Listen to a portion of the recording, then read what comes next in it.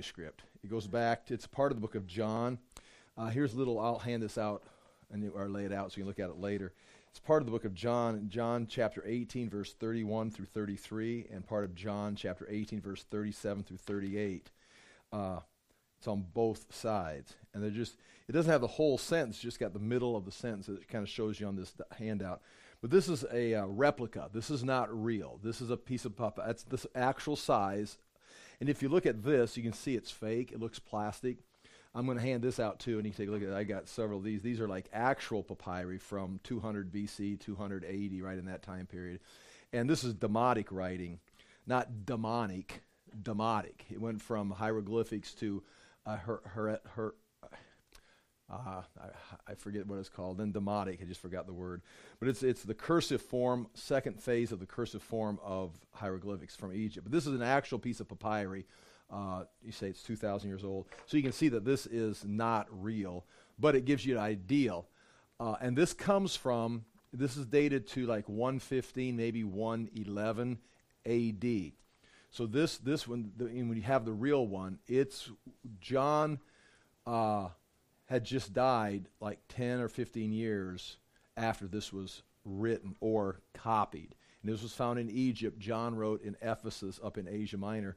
So it had made in a matter of, if John wrote the book of John in 85, 90 AD, within 20, 25 years, there's a copy of it that we've got a fragment in Egypt. And this is legitimate. So this is the oldest copy of biblical manuscripts, our New Testament, because you have the Dead Sea Scrolls that we've got. But anyway, I'll lay this right here. But I just thought that was interesting. You'd like to look at it because I've referred to that several times. And then this is an actual piece of papyrus, and you can see, if you look at it, you can see the texture, how they took the reeds and laid them on both sides and pressed them down. And go ahead and take a look at it right now while I'm talking if you want to. Here's another piece right here of some papyrus up there. But anyway, I just got that this week, so I wanted, here, I'll take this too, pass this around. And then this is, you can hand that, that's just got what's neat about this on the inside right here, you can see there is what's written on there. Now, there's the Greek, there's the bold letters in the Greek. Now, this is uncial, which means they're all capital letters. The minuscule, I don't know if it was around 200, 300 AD they started. No, it'd be later than that, 500 AD maybe. They started writing in a cursive form of Greek. So it went from all capital letters to more of a cursive script. So most manuscripts are cursive script in the Greek.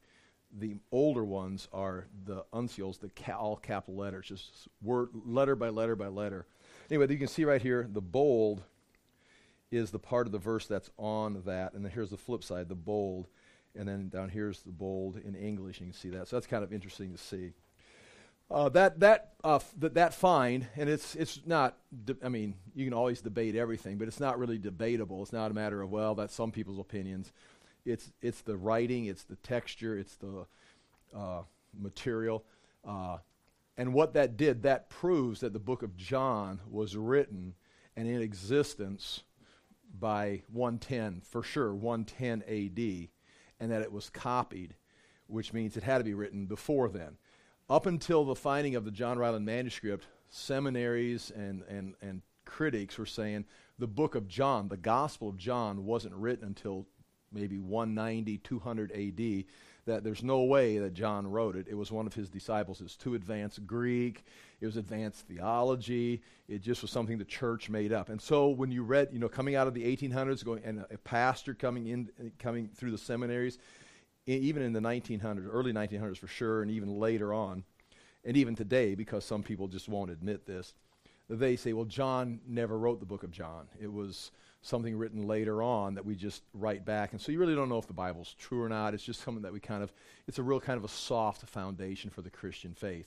Well, this proves that it wasn't written in 200 or 190 AD, that it was already in existence by 110, which means it had, and that was a copy in Egypt, which means it had to be written by, in the time that we think it was written, by the Apostle John.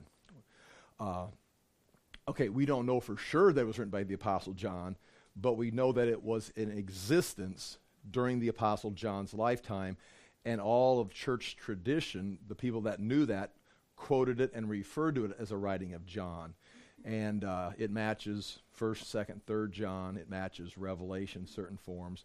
So, again, we don't have John's photograph, an interview on 60 Minutes, because if it was on the media, it was on the news, then, of course, you'd be able to trust it and know it was true. So we don't have that kind of video footage. But anyway, it gives a real, it really puts it back in that place where you have to accept it or reject it. But anyway, we're in Hebrews chapter 12. Looking in verses 12 through 17 today. And in chapter 11 of Hebrews, we talked about faith. And I did mention this, that all the heroes of faith, the issue that they had was they had faith. They had confidence in God. They had information. And when God asked them to go beyond what they understood, they maybe didn't know where they were going, they didn't understand the full picture, they trusted because they had certain information, they knew this was true, so they could stand on the part that they knew and trust the unknown, the unseen. Now this was their faith, trusting, standing on knowledge, standing on something they knew, that they were confident of, and trusting the unknown because you knew this was true. Faith is not blind. It's not empty. We're just going to pick and choose what we want to believe. You know the person, you know this information, and this information is pointing you this direction. I don't know where it's going. I don't understand, but I do understand this. I do know this, so I will have faith in this. Now, they were commended by faith. Now, the thing that bothered us as we went through that, and anyone that pays attention to those and knows the Old Testament stories, the people they were mentioning, often, almost every one of them, had some kind of flaw in their life. If it be a moral failure, if it be a bad decision, if it be sometimes even a lack of faith. There was moments where they didn't have faith. They always came back to this. So we would say, what about sin? What they were talking about in chapter 11 was not, these are the perfect people. These are the people that had faith. Because we go through every one of them and find flaws in their life. And so there is a distinction between having faith and being free from sin. But the faith that you have should be able to produce a lifestyle. If you have confidence in God, if you have the life of God, that's going to lead you towards God, and you're going to be conformed into His image more and more. And when you turn the page into chapter 12, now we start talking about conduct. We start talking about morals. We start talking about level paths that would make it easy to walk. And this ideal of the level path would be sinlessness, and the easy walk would be a life that is obedient. Obey, I'll just write obey, that we're obeying God. This is what chapter 12 is now about, and we're going to now start pointing towards that. I do want to point out, again, the difference. You can have faith in Jesus Christ and still have issues with sin. You will never be free from your sin nature. The idea is that when you have faith in Christ, if you have a living, growing faith, you'll begin to move into this area and start, not by your own effort, although you're going to have to put effort into it, but by this new position, by this new life, by the Spirit of God, the Word of God, you'll be able to make corrections and begin living a life that is pleasing to God. And that's where these level paths come up. If you can do this, you will have level paths. Not that you're going to have an easy time in life, because you're still running a race. There's going to be obstacles, there's going to be challenges, but you will be able to run in obedience because you're rising above sin, making godly choices. If you do not overcome sin, you're going to make your paths crooked. You're going to make your knees weak. Your arms are going to be inefficient. Your arms are going to be used to do the work. Your legs or your knees are going to be used to do the walk. And so there's going to be two ideas here. If we just do a quick look at this, you're going to need to do the work of God that God has called you to, in which case you're going to have arms. Arms that are strong, which means you're going to have arms that are not hindered by sin. You're going to need to walk the walk or run the race, which means the lifestyle of the Christian life. And so this is going to refer to the knees. And if the arms are weak, the knees are feeble, a person can become, a believer can become disabled. Meaning, you have the life of God, you have faith in God, but you have not strengthened your arms. Your arms are still bound up by sin. And we're talking about not just the sin nature, but we're talking about active sin, deeds, words, thoughts. You're embracing this. You're not overcoming it. It is, in a sense, overcoming you. Your knees are weak, so when it comes time to walk or run the race, or when it comes time to do the work that God's called you to do, you're disabled. You just lay there. I don't have you. You've destroyed your life because of sin. Now, this is not chapter 11. They had faith.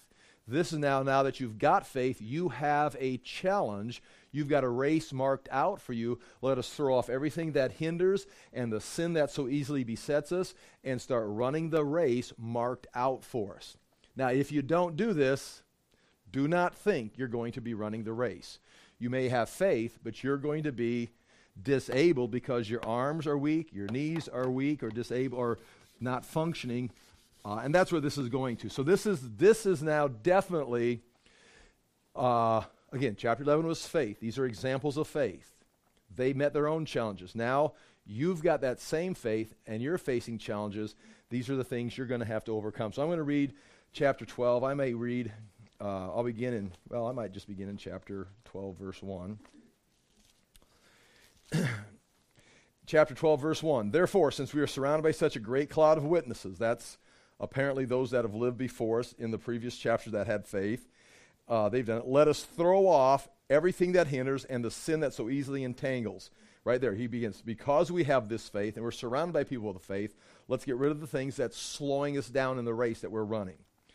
Now, again, there are people in this congregation in Jerusalem in 63 A.D. that this was happening to. And you can read this on a couple ways. On one, the individual level of you being challenged by this. But this is also going to have a community effect to it. There are going to be some that are going to be able and are going to be strong. Your responsibility, because you're going to see there's going to be people, someone's going to have to go out and make the path straight. Someone's going to go out and have to make it easy for those that are weak and disabled. And so those that are weak and disabled will be those that are still caught up in sin or haven't grown or haven't matured. Those that are mature are going to have to go out of their way to somehow accommodate the lifestyle to help them along. And so you can look at this individually, but you can also look at this as a community. This writer is writing to them not as individuals, not as a self-help seminar, although that would be something you could draw out of here, more as you as a group are under assault. Some of you are stronger than others that have overcome the battle and can help the others that are now still in the phase of trying to make a decision, what am I going to do? So let us throw off everything that hinders and the sin that so easily entangles, and let us run with perseverance the race marked out for us. Let us fix our eyes on Jesus, the author and perfecter of our faith, who for the joy set before him endured the cross. And again, that joy was probably the joy, two things. It could be the joy of turning a back away from, he turned away from the joy of the world and went to the cross, or he saw the joy of finishing the work of the cross and the joy it would become. Either way, he wasn't attracted to the joy of the world, but he was looking to the greater result of this. For the joy set before him, he endured the cross, scorning its shame, meaning compared to what he was accomplishing, this embarrassment of the cross, this defeat of the cross, was not. He scorned it. It's like, this is nothing. It's like a mosquito hitting his windshield. That's what it means, scorned. He didn't necessarily make fun of it and mock it as much as, well, a mosquito's going to crash into your windshield as you're going down the interstate. It's like, okay, I am not worried about the mosquito. He's not worried about the cross. Now, we would look at it and be like staggering. He's looking at it, no. I'm not afraid of going, guys, I'm not afraid of going to the cross. Peter, I don't need your help. I'm going to the cross. Scorning its shame, and sat down at the right hand of the throne of God. Consider him who endured such opposition from sinful men, so that you will not grow weary and lose heart.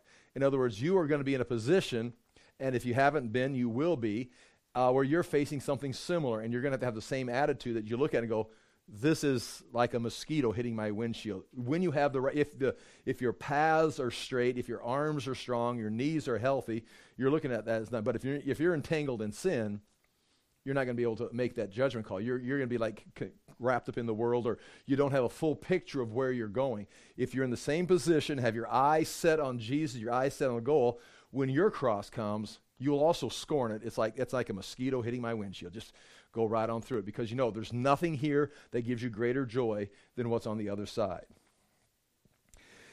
Verse 4, in your struggle against sin, you have not yet resisted to the point of shedding your blood. And that could be like Jesus was martyred or killed, sacrificed, or they may not have faced martyrdom yet. And you have forgotten that word of encouragement that addresses you as sons. My son, do not make light of the Lord's discipline, and do not lose heart when he rebukes you, because the Lord disciplines those he loves, and he punishes everyone he accepts as a son. So as you're going through this life as a Christian, as you face the hardships, it's like, why is this happening? If nothing else, God is disciplining you, making you stronger. He's like the coach, helping you get stronger for the race. So just because life isn't going easy doesn't mean you've made a mistake. It can, but even then, if you've made a mistake, consider what's taking place, discipline, so you don't do it again. Sometimes it's, and we see this at different places, sometimes it's actively caused by you, sometimes it's passive, it just came upon you. Either way, the Lord is using both as discipline to make you stronger. So don't give up, don't lose heart, don't say, I've lost, I've made a mistake, or I don't know, it's not fair. It may not be fair, or you might have made a mistake. Either way, God is using it to make you stronger so you overcome it next time. So endure hardships as discipline. God is treating you as sons.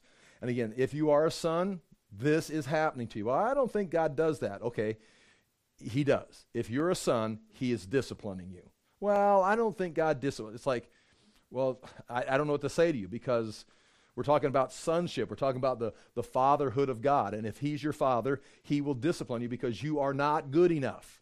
He accepts you as you are, but he is in the process of changing you. Well, I'm pretty good. I'm pretty proud of myself. I'm pleased with who I am. Okay, I don't want to be rude, but God's not. God's not. I mean, he's trying to get you to a better place. He's trying to make you better. Well, I've come a long ways. It's like, oh no, okay. I mean, we're gonna lose contact here. I'm eventually going to say something that you can't keep up with, because God is changing you. You can come as you are, but as soon as you get there, he said, okay, now we're going to start changing you into my image. Well, I'm a pretty good Christian already. Okay, you don't really understand the image of God, because you're never going to get there, and he's going to continue to conform you. Anyway, that's the message that here. I mean, again, like I said last week, that's hard for the Western church to even imagine that, what? I'm not good enough? No, that's why you're learning the Word of God. You're being conformed into his image. Well, I've been a Christian for 60 years. Well, then you probably should have made some good progress, but you have like 60 more years to go. It's like you're not there. Our fathers disciplined us for a little while as they thought best, but God disciplines us for our good, that we may share in his holiness. Meaning that's the whole idea of sharing in his nature, his character, his kingdom, and being able to enjoy it. The greater the wattage of a light bulb, the brighter it will shine. And God's trying to prepare you to have a bright light, the ability to handle, to understand, to perceive. Everyone can appreciate God, but the more you understand, the more you're in his image, the more you have the ability to understand. I mean, you think about different people you've known in your life. If it's your parents, you appreciated your parents when you were a 2-year-old. You appreciate them when you were an 8-year-old. You appreciate them when you were 15, 20, 30. But the older you get, you learn, and you look back, you appreciate things that you didn't appreciate when you were 10, because you've been in that position. You have a greater understanding. And the same thing, people appreciate God even as a 2-year-old. But if you're conformed more and more into his image, you have a greater appreciation. You can partake of his nature at a greater level. And that's what I'm saying. I mean, until you are God himself, you've got a ways to go. And of course, you're never going to become God himself. That's not, I wasn't trying to start some kind of new cult. I'm happy with the one we've got. No discipline seems pleasant at the time, but painful. Later on, however, it produces a harvest of righteousness and peace for those who have been trained by it. Okay, That's the goal. Verse 11. No discipline seems pleasant at the time, but painful. Later on, however, it produces a harvest of righteousness and peace. Now, that harvest of righteousness and peace, we could be talking about in eternity, but we could be talking about in the temporal world too. The training you received yesterday in your Christian walk can produce peace and righteousness in your life today as you continue to grow. You're stronger today than you were yesterday. And again, the ideal of peace and righteousness is going to be both behavior and an inner attitude of being in harmony with God's will for those who have been trained by it. Now, everyone's undergoing discipline, but not everyone's getting trained by it. Some are resisting, some are kicking back, some are preaching against it, some are trying to deny it.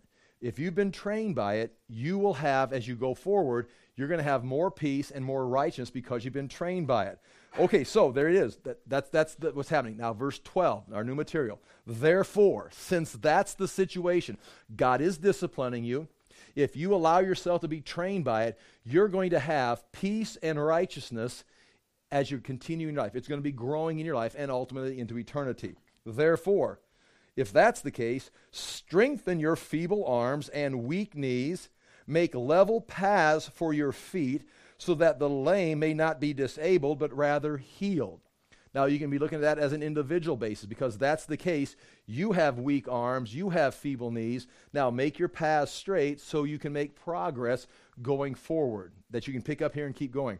Or, if you are the one that's been trained by it, go back and make the paths straight so that those that are struggling with sin, that aren't throwing things off that entangle them, they know how to go. Set an example. Be one of the members of the clouds of witnesses and help others along this path. You're following the pioneer Jesus, but if you're following Jesus, someone else is behind you following you. It's like the wagon trails. It's like not everybody followed the original wagon trail. They just kept following. Eventually there's a path. So, I mean, you can look at that individually, and we will, or corporately. Verse 14, make every effort to live in peace with all men. Now, then, there's that corporate idea. And to be holy. Without holiness, no one will see the Lord. Again, when we talk about holiness, it's not like, and now for the grand opening, you're going to get a chance to see the Lord. And here it is, the Lord. Da-da, and you go, oh, I see him. Okay, it could be like that. But the idea there, you're not going to partake, you're not going to see, you're not going to perceive, understand the Lord unless he is holy, he's doing things the right way, the way things were intended. And if you're not doing things the way they were intended, if you are deconstructing reality, if you're deconstructing what he's designed, you're never going to understand what he's doing. If God is over here, he's designed the universe to function. These are his principles of chemistry. This is the principles of the universe. This is principles of society. This is the principles of humanity, and this is how it all works together. If you see or if you understand that, you will then see the Lord and see how things are working. But if you are over here trying to deconstruct society, deconstruct his reality, trying to morph things into your own image, you're never going to see or understand God. You're going to always be like getting further and further into darkness because you're creating your own. He's not here. You've taken all the Legos apart and dumped them in a pile. I don't see any order. I see no pattern. I see no reason. I mean, that's why it's so dangerous to, in a sense, become an atheist or allow yourself to be trained. You should consider with that ideal of liberal education, is evolution possible? Is evolution true? It's like, well, and then you come to conclusion, it's like, no, because there's certain principles, it doesn't make sense. You can't have something coming out of nothing. You can't have order coming out of chaos. The reason there's order, there's got to be, if my house was just a load of lumber that got dumped off here in the 70s, it would just be a decaying pile of lumber that was been sitting here. It's not just going to snap together. There's got to be someone come in with plans and put it together. That's the way the world works. That's reality. So to think that your entire existence just came out of nothing, that's fiction. Now you should say, now if someone's presenting, then now think about it. Okay, that's the theory of evolution. It's like, okay, well there's some logical gaps in that. But if you're going to go ahead and do that, you got all these pieces, and you're going to become an atheist. You're going to start looking at the world as an atheist. You're making some huge leaps. I mean, you're thinking everything just kind of grew out of nothing, that we're still growing into something, and there's no direction. Yet you've got direction. You've got thought. You've got the ability to think and reason and come to calculations and analyze things. How? Because there's no rhyme or reason. Your thoughts themselves are just scattered. You're making a judgment call because you're sitting above this whole thing, making a judgment call, but this is all just chaos. And it just happened to come together. And so you are part of this. You're just chaos. Making an evaluation of chaos. Yep. It's like, okay, you're goofy. That's not going to sell unless you censor this, because this says there's a creator, a mind, an eternal existence that spoke the thoughts as words into existence and then formed it with a reason and a pattern. And so that's what he is doing. So now when you look at creation from his perspective, you can now begin to see what he's doing, and you can see God in chemistry, you can see God in society, you can see God in human nature, or you can see how man has fallen and how man can find his way back to God and what God is doing. So without holiness, without that completeness, you're never going to see God. You're going to be over here, and you're explaining this, but this isn't God. Nonetheless, that's a rant right there. Without holiness, no one will see the Lord. See to it that no one misses the grace of God. Notice again, they're not talking about you. Make sure you don't miss the grace of God, but make sure no one misses the grace of God. We're going to assume that you maybe are the strong one. You maybe are the one that has overcome some battles. Now make sure that no one else misses the grace of God and that no bitter root grows up to cause trouble and defile many. So there's that community effort, helping others, and then that bitter root, there's some kind of animosity between two groups of people. Maybe we'll go to Romans here if I hurry. Even someone that's a little more spiritual and someone that's maybe coming into the faith, they may not understand each other. Don't let that root of bitterness cause contention. Instead, overlook their weakness, not accept, not tolerate it, but it's like they don't understand what you understand. What do you mean? Well, like God knows much more than I know, but God is like patient. He's tolerant. I know more than I knew, I think, when I was 12, but I certainly don't know as much as God knows.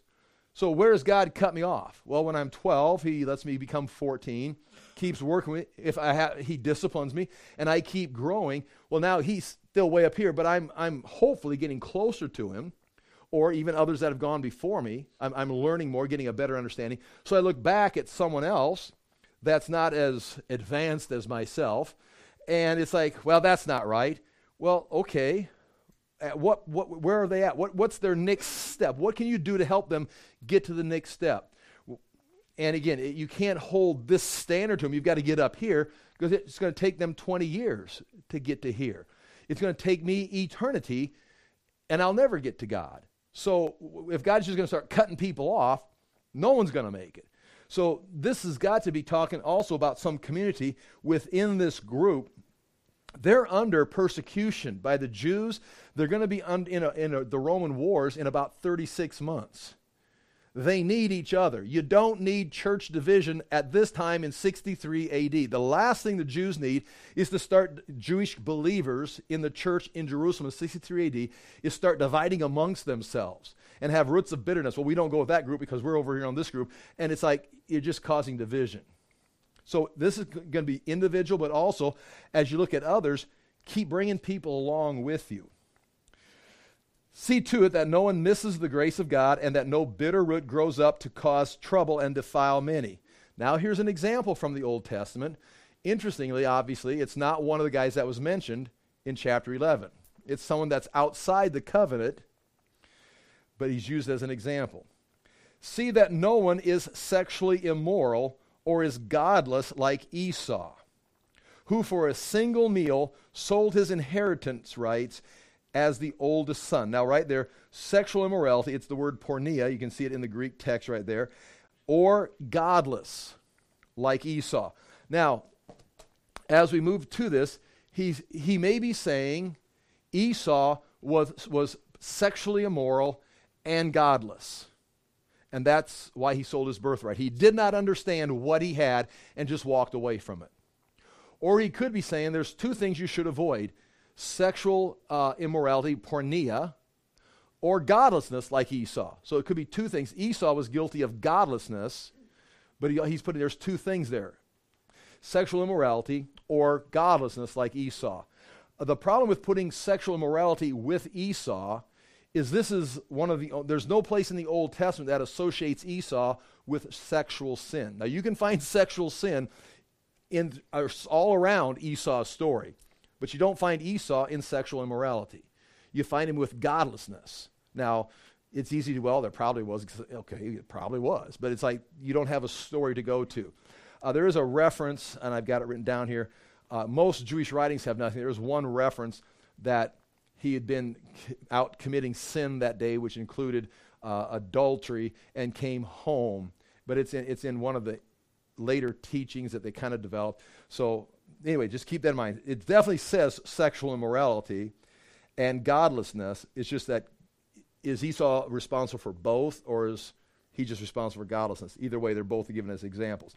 See to it that no one is sexually immoral or is godless like Esau, who for a single meal sold his inheritance rights as the oldest son. Now notice what we're talking about here. Selling inheritance rights or your birthrights as a son of God. He was the oldest son, and he had the right. But he decided something was more valuable, a bowl of soup, than this. And if nothing else, and just as an overview, the Christians are being said, don't become like this. Don't look at the world. Don't look acceptance into the Jewish culture by going back to the Temple Mount and going back to the temple worship so that you're accepted and you get your little bowl of porridge here, because you're selling the deity of Christ. You're selling the opportunity to have Jesus Christ as your Savior. You don't go to the world for some kind of pleasure or your sin and receive a bowl of porridge and forfeit your inheritance. Now, as we look at this, and again, we'll talk about this as we get to it and go through a little more detail, are we talking about losing your salvation like Esau lost the inheritance, or are we talking about you're still a believer, you're going to lose your reward or, in a sense, your inheritance? You are a believer in Christ, or are we talking about people that are making a decision? They haven't made a decision yet. So within here, you're going to have, are they making a decision? Are we going to accept Christ? Are they a believer that is forfeiting their salvation? We'll just say forfeiting or losing salvation. Or are they a believer and are losing their rewards? Which words are spelled wrong? Which word? This has got too many S's in it. Okay. Thank you. I appreciate that. Okay. So are we talking about people that haven't made a decision and they got to make a decision for Christ? Could be. Or are we talking about a believer who, if they don't overcome these sin problems, they're going to be like Esau and they're going to lose their inheritance, which is they're going to lose the salvation they've got? Or are they a believer secure in Christ? You can't lose your salvation, but you're now maturing and you're someday going to see God and you're going to understand God, but when you get there, you never really matured. You're going to be less than what you could be in eternity because you lost your rewards. John writes the same thing. Don't let anyone steal what you've worked for. He writes about John. And again, my theology, without going down the whole concept, is this is impossible. A believer cannot lose their salvation. This is my theology. I'm not taking that out of this verse. I'm telling you this is what I believe based on other verses and other teaching as we go through this. If you are a believer in Jesus Christ, you have the life of God, you are eternally a son of God, now you need to mature. So you could be an immature son. I believe that is the case. Now, if you are immature, it may be because you never really pursued Christ. You're a son of God, you're just immature. Or it could be you're immature because you never really made a decision. You just went to youth group. You just went to church. You went to Easter services. You just were born in a Christian household, and you never really made a decision, so you have a chance of earning any rewards because you still haven't made a decision yet. So I believe you are a believer that is not growing, or you are not a believer who can't grow because you're not even in the family yet. I don't think this is an option. Anyway, keep that in mind as you look at these verses. And we'll come back and give you more detail about it, but I just want to throw that out there as we go through it. See to it that no one is sexually immoral or godless like Esau, who for a single meal sold his inheritance rights as the oldest son. So if a person, in this case, is not growing, they're not going to continue to grow. They're going to have weak arms and feeble knees and not find a level path. They're going to be overcome with sin. There's going to be no growth, no rewards, no production. You are, in a sense, fruitless. Now, are you fruitless because you didn't grow, or are you fruitless because you're still a dead tree? And if you're still a dead tree, you never had salvation. Again, that's a huge 5-week, denominational dividing discussion.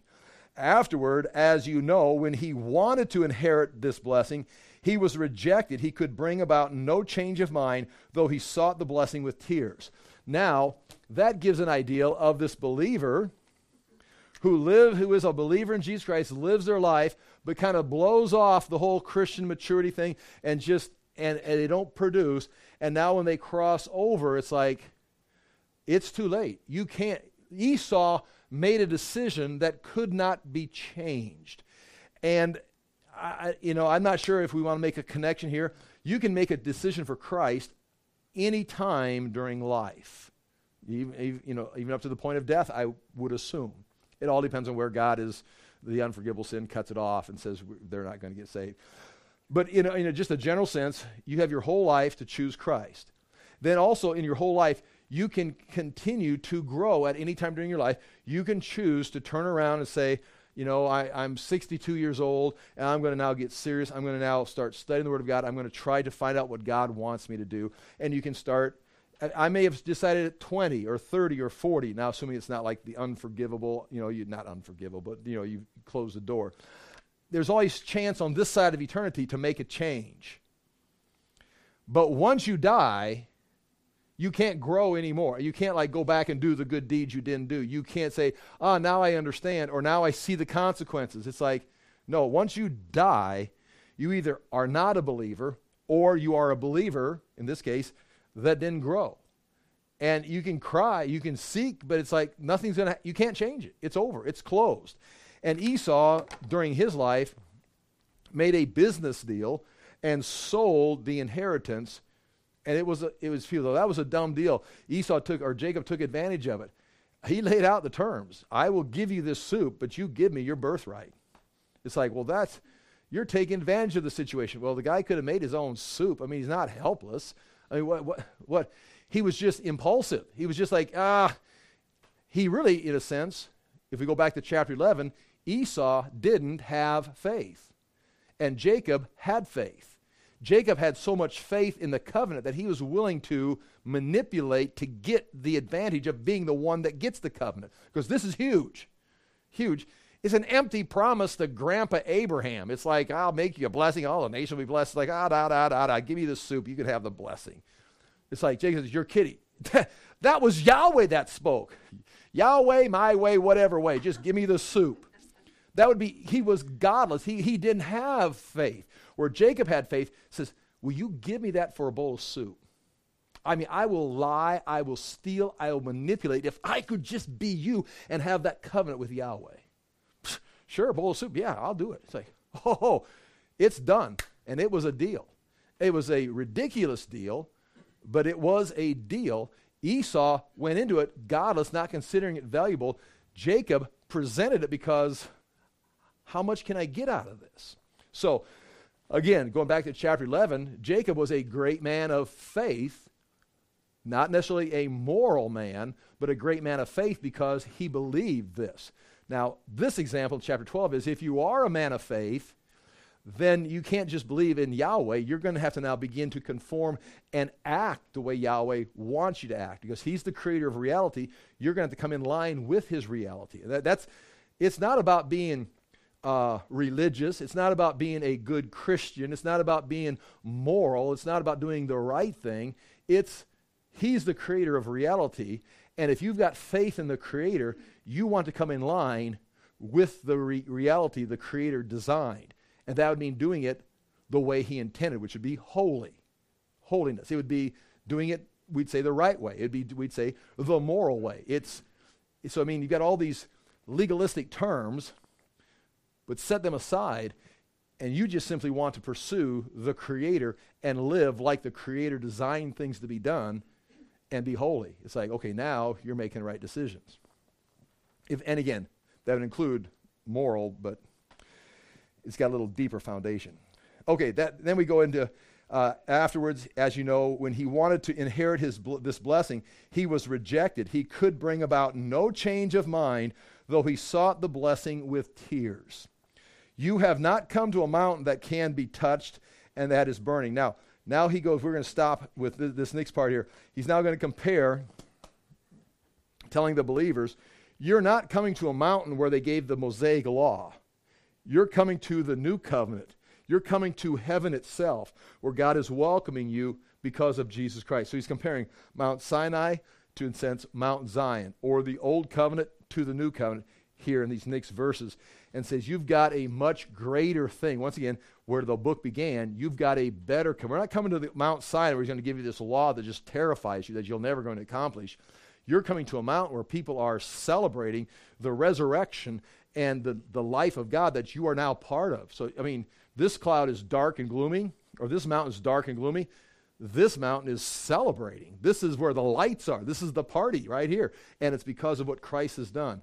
So we're not telling you to go back to the law. We're not telling you to go back to this dark and gloomy, you're never going to make it. We're telling you, you've made it. Now start rushing to that mountain. Run the race towards that mountain. Okay, with that being said and introduced, we go back to the notes now, or go to the notes. And chapter 12, verse 2. Because as he goes through right here, he talks about you're being disciplined. You know, God is disciplining his sons, and he begins this new section. Therefore, I'm saying, consider discipline. God is training you. Therefore, lift up your drooping hands and strengthen your weak knees. That is the English Standard Translation of chapter 12, verse 12. This comes out of Isaiah 35, verse 3. And I'm going to flip over to Isaiah 35. And what's interesting about this, or what's kind of fun about this, is if you would go to a church service today or hear a preacher today, they would give you a speech, you know, maybe I'm giving you a speech, you know, but they would go back and they'd find a verse, and I've got some verses here, and they'd explain those verses too, because this is what this verse says. Here's the message, where we're reading the letter of Hebrews as if it were Scripture, which it is, but they're receiving it as a written sermon. They're receiving it as, again, maybe they consider it Scripture. You know, we go back and we can see Peter considered Paul's letters to be Scripture. We can see Peter referring to that. But they're basically receiving a sermon. This is not, the letter of Hebrews is not in their Bible. Their Bible is, in Jerusalem 63 AD, is the Old Testament, what we call the Old Testament. And this guy is now telling them, here's how you live your life. But he's going to go back and find a text verse to get this started. And what he's going to do is go to 35, Isaiah 35. Because God, he just quoted Proverbs, God is going to treat you like sons. Do not despise the Lord's discipline. And he used some examples from the Old Testament. Then he says, therefore, strengthen your arms and your knees. And now he's talking about, and here's the verse he chooses comes out of Isaiah 35. The reason I'm saying this is he's going to grab a verse. Now this verse, just like if I quoted from the book of John, you'd know, he's quoting, I know that from the book of John. He all of a sudden says, you know, arms and knees, strengthen them, they're weak. They know, he's talking about Isaiah 35. Now, it wasn't called Isaiah 35, that was added later.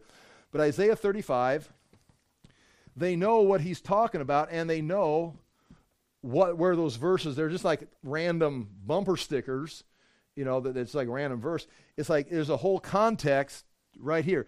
In the middle of this, it talks about knees and arms being strengthened, and it gives you the reason. Here's why. And I want to just read this because this is the idea here. The reason, and we're going to read that into this, meaning this is why you want to do something about this. Chapter 35. The desert and the parched land will be glad. The wilderness will rejoice and blossom. Like the crocus, it will burst into bloom. It will rejoice greatly and shout for joy. The glory of Lebanon will be given to it, the splendor of Carmel and Sharon. They will see the glory of the Lord and the splendor of our God. In other words, we're talking about a day when the Lord manifests on the earth. It's the great theophany. We would call it the second coming. He is going to come to Israel. He's going to come to the world, and everything is going to rock and change. I mean, the desert is going to bloom. The trees are going to grow. It's going to be Isaiah speaking judgment to his nation. You need to get back with God. But then as he goes, and so does Jeremiah and most of the prophets, that there is a day coming when he is done disciplining you. He is going to return, and it's going to be a glorious day in the kingdom when he comes back to the earth, or comes to the earth. They will see the glory of the Lord, the splendor of our God. Look at verse 3. Strengthen the feeble hands, steady the knees that give way. Say to those who are with fearful hearts, be strong, do not fear. Your God will come. He will come with vengeance, with divine retribution. He will come to save you. Now that is one of the clues, the indications, the characteristics of the day of the Lord is the Lord is coming with two purposes. He's coming with vengeance and judgment to judge the unbeliever and the wicked, but he's coming with salvation and deliverance for the faithful and the righteous. So, as you're looking at this world situation, as Isaiah is talking, say around 700 BC, and you're in Judah, and you're looking at the world situation, the Assyrians are marching across the Middle East, and you're looking at this chaotic situation, realize the day is coming when God is going to come and set up his kingdom. So because that is going to happen, because that is your future, you're scared. You're afraid. Your knees, if we go to Hebrews, the reason your arms are weak and your knees are weak is you're captive to sin. And the sin may not be just immorality. It just may be fear of the world. It's like, I got to do what I don't know. It's like, no, stop. Don't be afraid. Strengthen your knees. Start looking at the kingdom. Start looking at the glory of God. Strengthen those arms. Strengthen those knees. Make straight paths. This thing is going to pass by. This storm is going to pass by, but this eternal kingdom is coming and is never going to leave. That's the context of these verses that they would have known. If they would have gone to synagogue, they would have read these verses, or they would have heard them explained. Be strong, do not fear. Your God will come. He will come with vengeance, with divine retribution. He will come to save you. Then, verse 5, then will the eyes of the blind be opened, and the ears of the deaf unstopped. Then will the lame leap like a deer, and the mute tongue shout for joy. Water will gush forth in the wilderness, and streams in the desert. The burning sand will become a pool, the thirsty ground a bubbling springs. In the haunts where jackals once lay, grass and reeds and papyrus will grow. And it goes on, great line, verse 8. And a highway will be there. It will be called the way of holiness. The unclean will not journey on it. It will be for those who walk in that way. Wicked fools will not go about on it. In other words, those who have pursued the ways of God and his reality, they will know exactly where to go and how to act because they understand reality. The wicked and the fools that have rebelled, they won't be able to figure it out because they're under judgment. That's in the day of coming. So the context here is make your knees, arms strong because the Lord is coming. The day of the Lord is coming, and listen, that's coming out of 700 BC. Now in 63 AD, the writer of Hebrews goes to Isaiah 35 and uses this verse as an example to tell them, and they would have known. Why should we? Because what you're dealing with right now is temporary. You are under a temporary oppression. You're being rejected by society because you're not going to go to the temple and worship like they used to. The Romans are going to be destroying your nation because your nation is in rebellion towards the Lord, and Rome is going to be the horn cutter, in a sense. We come out of Zechariah. It's going to cut this nation down. And you need to get away from both. You need to walk in the ways of the Lord because he is coming. And so this right here begins on page 1 of the notes. Therefore, lift up your drooping hands and strengthen your weak knees. Comes right out of Isaiah 35, talking about the Lord returning. There's other references that are similar. Like in Ezekiel 7:17, every hand will go limp and every knee will turn to water. That's about the Lord's judgment coming. And those that see the Lord's judgment coming, they may have been proud and arrogant, but when they see the Lord coming, now there's a reversal. They become the weak. Therefore is the word dio in the Greek, the conclusion of the discussion above, talking about discipline. Because of that discipline, you're being strengthened. These knees and arms are being strengthened today by the Lord's discipline, so you're able to appreciate what's going to be taking place. Strengthen your feeble arms and weak knees from Isaiah 35.3, where the readers are encouraged to be strong because the Lord is coming with blessing and judgment. I write these two things down. I've already referred to it, but arms are for doing, such as doing the work of God or doing your ministry, what God's called you to do at this time in history. And your knees are for walking, which is an image of walking in the right way. So the reason the arms are mentioned, if we're going to make a connection, is the strengthen those arms. How do you? What would strong arms look like? You're doing the work of the Lord. What has God? Well, the Assyrians are coming, or the Jews are rejecting us. What are we doing? You need to get your arms strong, and in spite of the Assyrians or the Romans or the Jews, you need to do the work of the Lord, and He'll empower you to do His work if you look at Him and look away from the ways of the world. Your knees, that would be walking the walk. Walking, people say walk the walk, talk the talk. This would be, in a sense, walking, doing righteous things. And in a world of wickedness, in the world where you're being condemned for being righteous, you're going to continue to do these things because you've come to the Lord. So that is what we've got there for that first reference. Therefore, lift up your drooping hands, get strong and start doing the work of God. Strengthen your weak knees, start walking in righteousness. And then, that's you, and make straight paths for your feet so that the lame may not be put out of joint, but rather healed.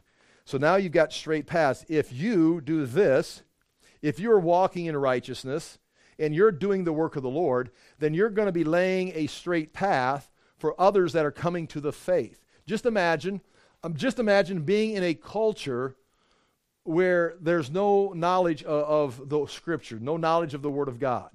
And they introduce Christ to that nation or that culture or that person.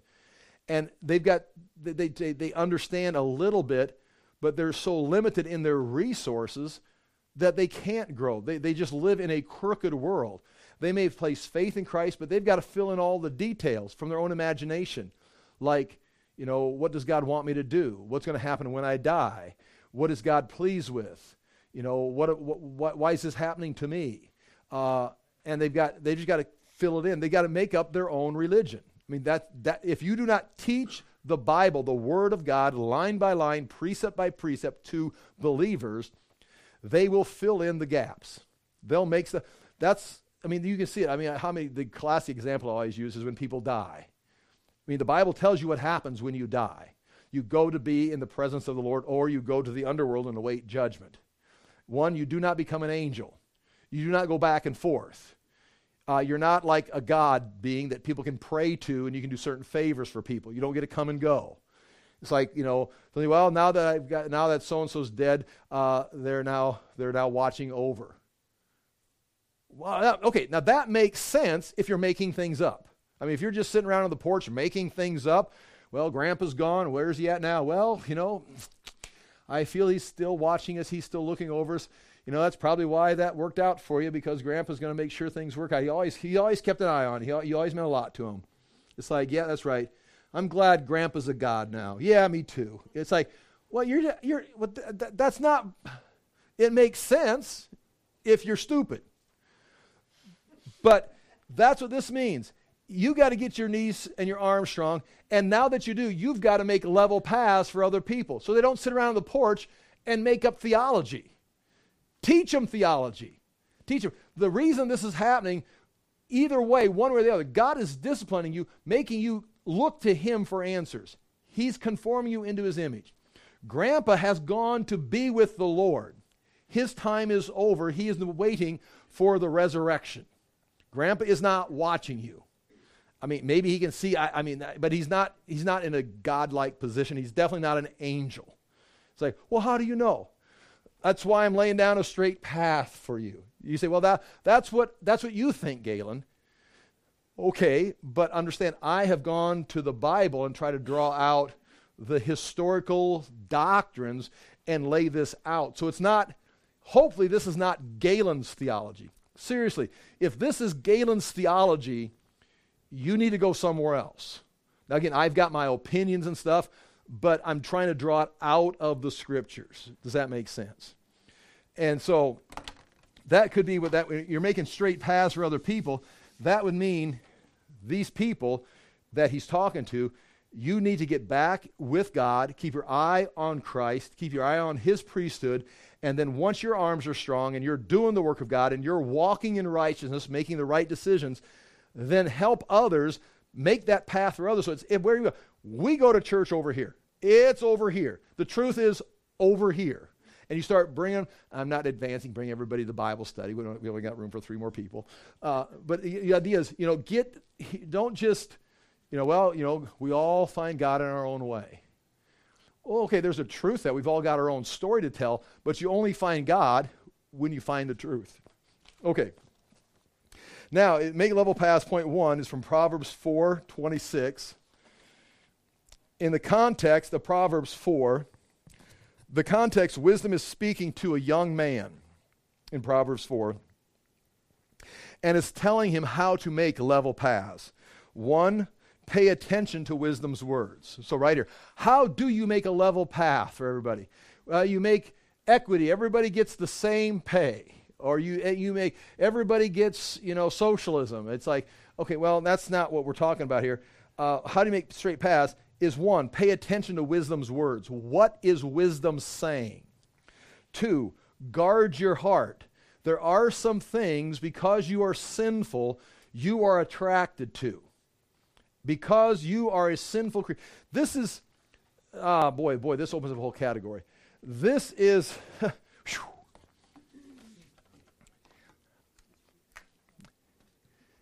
the elite of the world today, the upper class, those that have the power, the money, they have got a theory that humans as a whole are bad. And too many of them cause pollution, they destroy things, there's crime. And so someone's got to control these bad people. We call that the middle class. And they've got to be controlled. Now, that is a fair observation because the Bible presents humanity as bad. We all have a sin nature. Reformed doctrine call it total depravity. Okay? Meaning you are totally worthless. That's coming right out of the Reformation, the Reformed churches today, and that is a true statement. There's nothing you can do to save yourself or fix yourself. You're just putting Band-Aids on things. You're just trying to control each other so you don't kill each other and steal everything from everybody. So yes, the problem, today's issue that you are facing in your culture is these elite, they've got all the power, they've got the money, they've got the resources. They're going to say, okay, I know everyone's wicked. We will just simply drive them into some kind of controlled setting. Poverty, the 4th generation does. We are in the middle of the 4th generation. That's why this is happening. They're going to drive the middle class into poverty and devour them so that they don't get destroyed by them. This is true. Mankind is wicked. Mankind is bad. That's why God is going to send truth. He's going to send a Savior. He's going to send the institutions. What are the institutions? Individual responsibility, marriage, family, government, and nationalism or nationality. You've got a nation controlled by a government made up of families that are supported by a married couple that each are responsible. And these are the institutions for the benefit of mankind. He's going to provide a Savior to deal with their sin nature that makes them bad. But in the meantime, He's going to give them the Word of God, the truth, to help them understand how to avoid certain things and give them a standard. These are wrong. These are right. Make your paths straight. So, what the elite want to do is put themselves in a position where we would put God and all the institutions. And if you notice, the elite or someone is eliminating nationalism and nations.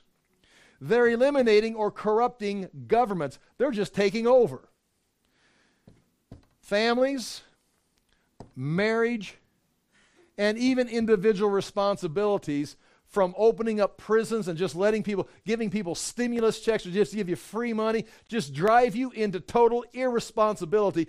They are destroying the institutions, and they are shutting down truth and denying the existence of a Savior, even denying the existence of God. And they have convinced themselves of atheism, and they look at this chaos and say, we got to fix it. So the elite, the upper class, this is Hosea, this is Micah, this is Joel, this is Isaiah, this is a 4-generation cycle. This is repeated throughout history. They will take these, the middle class, drive them into poverty and destroy them so that they can save themselves and control the chaos on the streets. Or you can support the 5 institutions that God has established, preach the truth, proclaim reality, and talk about the coming Savior, and you have the same situation. Man is bad. Man is bad. What are you going to do about it? Here we are trying to educate them, give them some guidelines, some kind of rails to run in, and the government is going to then do something to structure it so that you don't destroy each other. This is established by, it's already been dealt with by God. But that's where we're at today. That's where we come to this right here. Make straight paths for your feet so that the lame may not be put out of joint, but be healed. And right there, we got to pick that up next week, because we're talking here, everyone is bad. Everyone has a sin nature.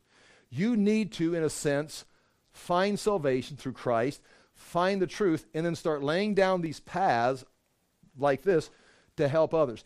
And we're going to talk about 3 groups of people. And I'll show you this very quickly. Oh, yeah, here. That was Proverbs 4:26. Pay attention to words. I got to go through that list again. The point 2 on page 2, so that the lame may not be disabled, but rather healed. The 3 groups are going to be: the lame are the sin-sick humans. They're lame. Disabled are humans that are overcome with sin. Everyone deals with sin, but some have been disabled by sin. Now, we're not talking about physically disabled. We're talking about they cannot function in their life because sin has so disabled them, they need total deliverance. And then there's going to be the healed. Now, the healed in this illustration are not totally healed because they've just got these institutions. They've got the truth. They're now maturing. I would consider myself part of the healed, but yet I realize I'm continually struggling with everything. I have been at times, I have been weak arms, I've been in sin. I suppose there's a time where you could come up with some and talk about being totally disconnected from God's plan in my life because I've been disabled, because I'm totally overcome with sin. If it's over a period of time, if it's a time in my life, whatever. So you're somewhere, you're either totally disabled by sin, you're outside of God's will, or sin is making you weak that you're not doing what God's called you to do, or you are, in a sense, you've crossed over here to this category of, quote, healed, not perfect, but you are able to help others find the straight path, help others find the truth, help establish the institutions. You would be supporting these institutions. You would be teaching the truth, and not just the Bible truth, but reality, pointing towards the ultimate Savior and Creator, Jesus Christ. If you're denying the Savior, if you're rejecting the Word of God and reality, you're deconstructing reality, you're against nationalism, you're against government control in the sense of not controlling everything, but having some kind of government structure. You just want to deconstruct everything.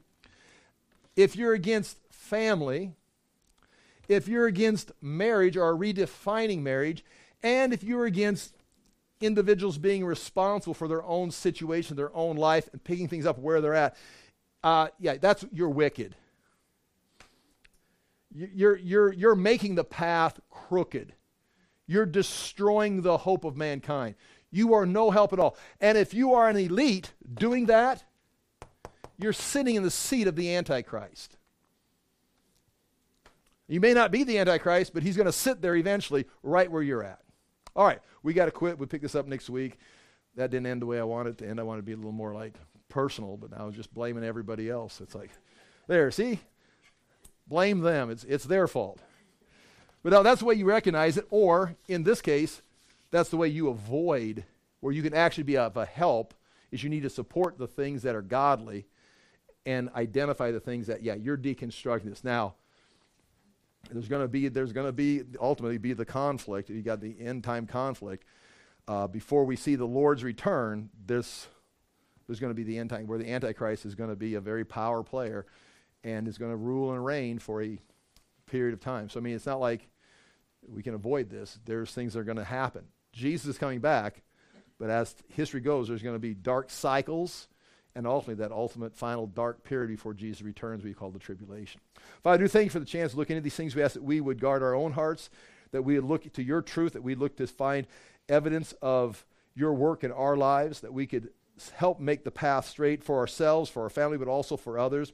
But also we ask that you'd send people our way to help also light our path and make our path straight, that we can avoid errors, that we can grow closer to you. We do thank you for the church and all the ministries that are involved in the church as we help other believers. Again, thank you for the chance to be alive at this time in history. That's what we do our job, to serve you. In Jesus' name we pray. Amen. Thank you for your time and your patience.